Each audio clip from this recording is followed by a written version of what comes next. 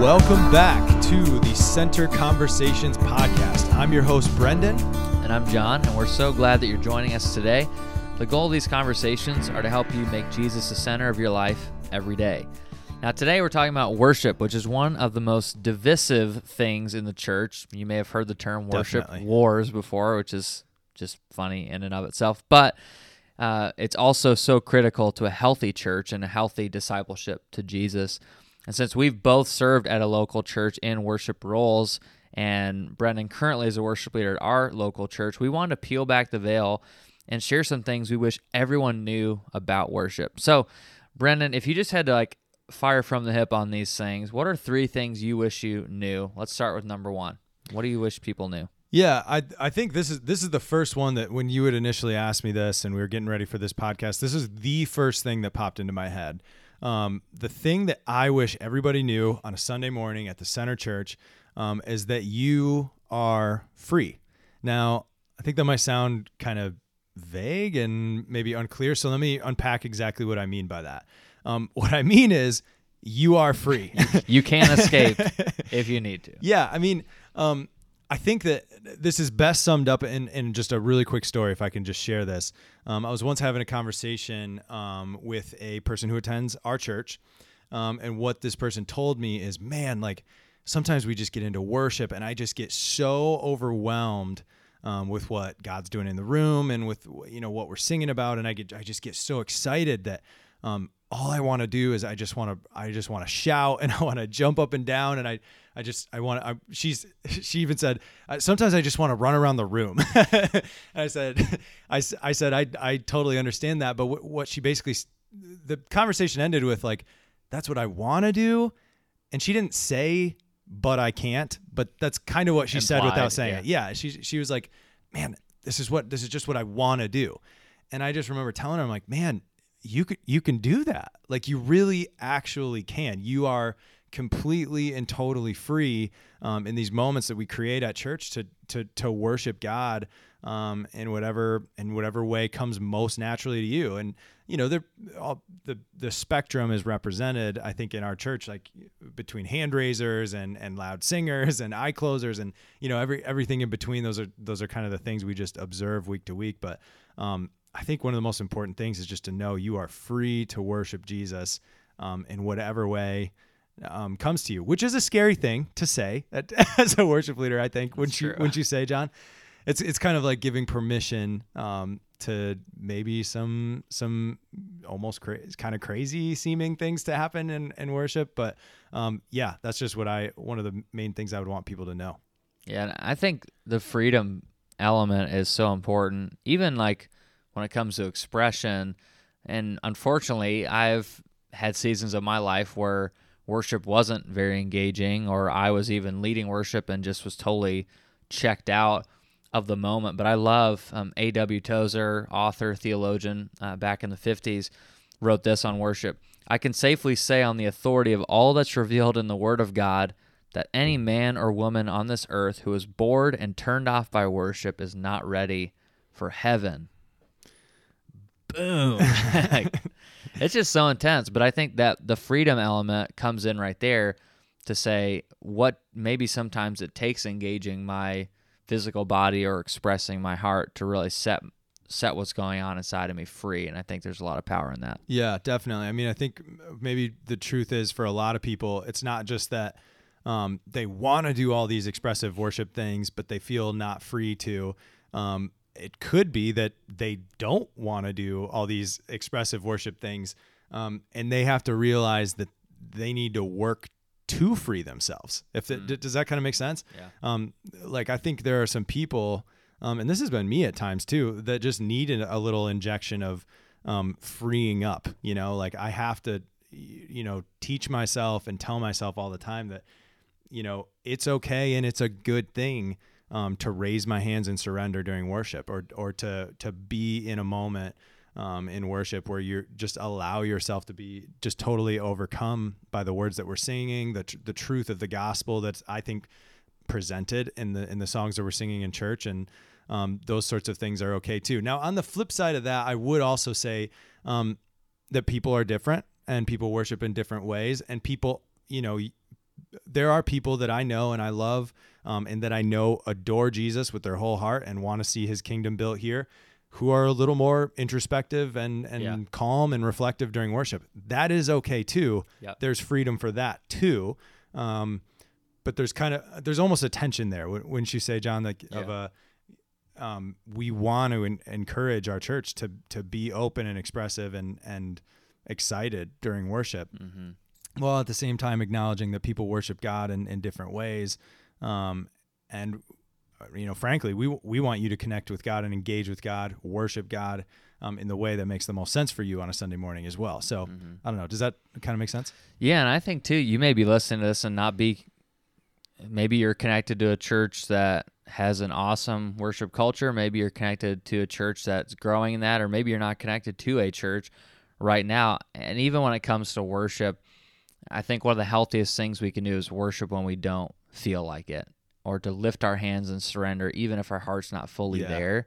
I think that's so powerful. And I know there's been Sundays where I'm like, man, I do not want to sing about the joy and the victory and the strength of Jesus when my life feels like it's falling apart, but it may be the most authentic moment of worship for me to just surrender, lift up my hands, and say, I believe this truth, even though I don't maybe feel it right now. I'll just add on to that real quickly too. As a worship leader, leading maybe 50 Sundays a year, this might come as a shock to everyone, but there are Sunday mornings where I get up to lead where I'm not necessarily, in air quotes, feeling it, like I don't walk up, pick up my guitar, just thrilled about what's about to happen. A lot of Sundays I do, but some Sundays I don't. And I think that the thing there is, we sing a song at Center called You Deserve It All. And in the bridge, basically it just talks, and I've brought this song up to you a bunch of times before, but I just love it so much because it just talks about in every season, in every loss, in every victory, you're worthy no matter what. And you deserve the glory and you deserve to be worshiped. Yeah. And that's just such a powerful song for me because it just reminds me, it's like, man, I could have had a week that is right up there with the worst weeks I've ever had in my life, but that does not change how worthy God is. And it does not change what my heart should look like as far as its affections towards him. And man, that's just such an important reminder, I think, for me. So, and I think that leads into like the second thing that as a worship leader, we wish everyone knew, or maybe you as an actual leader right now wish people knew. And that's that worship is not for you primarily. Yeah. Explain that a little bit. Yeah, definitely. So the first thing I dropped in full transparency is worship isn't for you. And that seemed a little intense. So we kind of played with that and kind of went back and forth. But here, I'll be real honest, and then I'll kind of maybe say something that'll help make sense of that. Worship isn't for you, John. It's not for me. It's not for people who are attending our church on Sunday morning. It's not for the people who are attending church all around Grand Rapids and in the city around us. Worship is not for us. Worship is primarily for God. It is so that his name is lifted high. It is so that he's made much of, that he's made famous, that he is exalted above every other name in our community, in our room, in our church, in our lives, in our hearts. Worship is for God. Here's the thing, though. Here's the amazing thing about worship, and this is one of the most incredible things, I think, for me as a worship leader to just be able to see and observe week after week. Worship is not for us, but we benefit so greatly from it. Yeah. So greatly from it. I mean, I know there are people that come into church on Sunday mornings just beaten down and haggard from just the week that they've had and just can't wait to step into the presence of God and feel loved and renewed and recharged and refreshed in all these different amazing ways. And the ways in which the human heart is able to connect with God after worshiping him is incredible. I mean, we've seen lives changed. We've seen addictions broken. We've seen walls come down in people's lives after acknowledging God and after lifting him up. And that's the most amazing thing about all of it. It's not for us. It's not about us. But the benefit we get is almost unfairly beneficial for us. Right. Like, you know what I mean? Well, I even if you're not connected to a church right now, I hope you hear this in our heart behind it. But that is why, to me, it seems counterintuitive to say what I'm about to say, but that is why, to me, as a church leader, a pastor, a friend of so many people in our church, like, that's why your attendance on a Sunday and your engagement on a Sunday matters so much more than you think it does. The fact that you weren't there matters because we are all collectively offering back to God worship and saying you're the most important thing. And when I choose other things over that, I am reordering my priorities around something that may not be the full worship of Jesus. Not to say that you can't do that in other environments, but there's a higher chance that when we're all together in that room, that we're going to be the most focused maybe for the rest of the week than we ever have been on worshiping Jesus and lifting him up. So the fact that people can miss and feel like it doesn't matter, I'm not there, they'll do it without me, really reinforces kind of a consumer mindset about church. And, well, the worship team's going to perform or do their songs or whatever without me. But speak to that a little bit, being on the other side of that conversation. Yeah, I think like one of the things that I hear, I mean, not one of, the thing I hear the most as a worship leader, and I've been doing this, I mean, since I was 14, 15, so pretty much my whole life, is the word, like, we call it like the P word, performance. Yeah. It's like, so man, like, so when do you guys perform? It's like, well, the worship service will start at this time. Like, I don't know exactly what you mean by perform. And I think, to be totally honest, like the way that we do worship at our church, it can lend itself to getting a little confusing like that because, the music that we play is pretty loud, and, we have a drum set and electric guitar, and, there's musical interludes and stuff. And we have a crazy talented band. I'll just brag on our band at the Center Church. So it can make sense sometimes to me that people would call that a performance. Right. Because I think we strive to do what we do with the highest level of excellence that we can. But it just, with that thought of worship is not for us. It's not a performance. We're not there to entertain. We're not there to thrill you with the music that we're playing. We're there to turn your affections towards Jesus. And I think that for me is the mark of a successful Sunday morning or a successful worship service whenever it's being held, is, I don't know, were people's hearts stirred to love Jesus more? And I think if the answer to that question is yes, then, man, if we had some sour notes and we went off the click track a couple times and, my voice cracked like I'm going through puberty and like, you know what I mean? Then none of that really matters, as I think, for me, as long as we're pointing people towards Jesus. So it's not a performance. It's not a rock show. Man, if it was, we'd be going at this pretty tickets differently. Would be free. Yeah. I think it's interesting too. One of the things that you see throughout the scriptures is this whole idea of repetition. You read through the Psalms, which is kind of the worship book of the Bible, and there's so many times that David or psalmist or the songwriter would have us repeat something, and they'd pray and they'd sing it together. And even in modern worship music, there's a lot of repetition. Some choruses even that we sing at our church, maybe like yours, whoever's listening, are just pretty repetitive and simple. Why is that? Is there a reason for that? Or are there some things that you wish people knew about, hey, here's why we do this, even in our local context? Yeah, I mean, I think that's maybe second to the performance word. That's maybe the biggest critique that I hear as a worship leader, which I always kind of laugh about it. Like, you get to a point where things don't really, you initially take things really personally, and then you learn to grow beyond that and don't take things as personally anymore. But one of the biggest critiques that we hear as worship leaders all the time is, man, we always got to sing that extra chorus, don't we? We just got to sing the chorus over and over and over again. And in the chorus, it's kind of a microcosm of that, because we're really just repeating the same thing. We sing a song, it's called "Worthy of Your Name." And the lyrics are basically that. We just say over and over again, you are worthy, you are worthy, you are worthy of your name, over and over and over again. And you know what? I think we sing that chorus 5 times, maybe 6 times on a Sunday morning, depending on what the Spirit's doing in the room. But there's a funny thing, people say like, well, man, modern worship music is just so repetitive. It's just so repetitive. Well, here's the funny thing, the church, over the last 2,000 years since Jesus, we've pretty much been singing the same things over and over and over and over again, because we believe in one truth. We believe that Jesus is the Son of God, that he came and that he died for the sins of mankind, that he rose again 3 days later, and because of that, we can walk in new life with him. There's frankly only so many ways you can say that across languages and across cultures. And, you see the music styles change, and you see sort of the way that we sing things change. I'm actually really appreciative for worship artists that are out there that are saying things in new and interesting ways. Yeah. But if you kind of peel that back, we're really just repeating the same fundamental Christian truths over and over and over again. And you know what?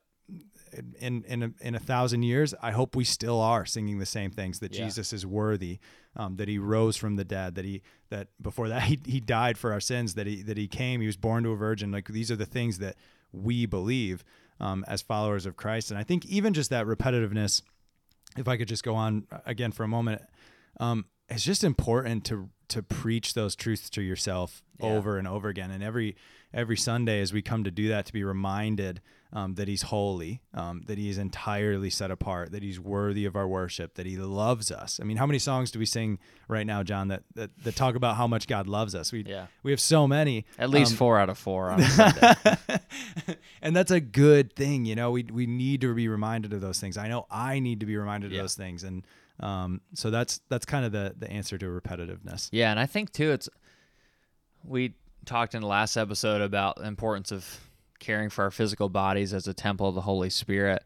In the same way that working out regularly, having a repetitive cycle of exercise or running or lifting or CrossFit or whatever you do, it actually is helpful to you. It reinforces good health as well. And when it comes to worship music and song, repetition is healthy, and it's helpful, and it's biblical. I mean, you can just, again, look throughout the scriptures and find even the songs that the scripture writers talk about as being sung over God in heaven right now are very simple and very repetitive. And I think there's a lot of help in that. Like you said, it actually reinforces a positive truth within us. And sometimes it takes a seventh time before my mouth connects to what God wants to do in my life, and it actually starts to apply. Yeah. I'll just say really quickly, we're preparing for this Good Friday service that's coming up tomorrow night, which I'm so excited for.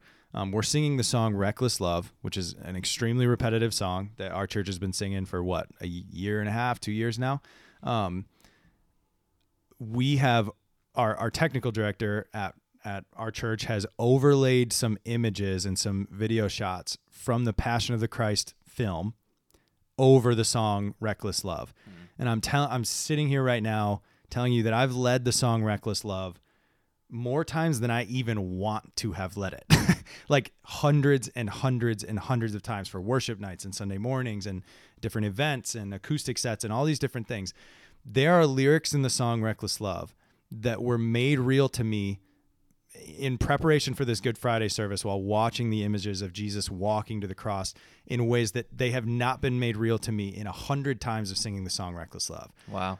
So I think that even just saying that, it's like, man, there's power in that constant reminder and in that repetition, and even seeing things in a new way. And it takes time sometimes for an idea or a concept to even break through to you. Like, do you really know the extent to which Jesus loves you? Because I think the road to the cross, that road to Golgotha, it goes a long way to communicate that to you, and visually seeing that as we sing that song, it takes it to a whole nother level. So I guess that's maybe just one example of that, but yeah. Yeah, so, and I to your point as well, we're in Holy Week, like Easter's this weekend when we're recording this episode. And I just think about Easter is one of those times where it's easy for us to approach even a service like that contains the most powerful truth and event in history, and to walk in kind of half engaged, and it takes us 2 or 3 songs to even like engage our body and our soul. But man, my hope for all of anyone who's listening, who's connected to a church and is following Jesus, would be that we would be the very first people to engage. We'd be the very first people to jump into what God's doing, because you just never know the power it can have, even like you said, moments like that with stuff that is familiar and normal. But I think that's its hope for us too. Yeah, absolutely. Awesome. Well, that's that. I think that if we covered it all. Yeah, we basically, you don't bother ever reading any books on worship ever again or anything like this. We pretty much just covered it in 20 minutes, so that's good. Hey, just remember, people who are listening, whether you're from the Center Church or not, you are so loved by a God who I don't even think we could even begin to understand how much he loves us and the extent to which he would go to show us that he loves us, a God who is near to you and a God who cares about the details of your life. We're so glad that you tuned in just for this short time with us today and joined in on the conversation. Again, if you have any thoughts or questions, ideas, things you kind of want to add to the conversation, send those over to podcast@centergr.com. That's where we're kind of facilitating that, and we'd love to hear from you and have you be a part of things. So thank you so much for listening, and until next time, grace and peace. Grace and peace.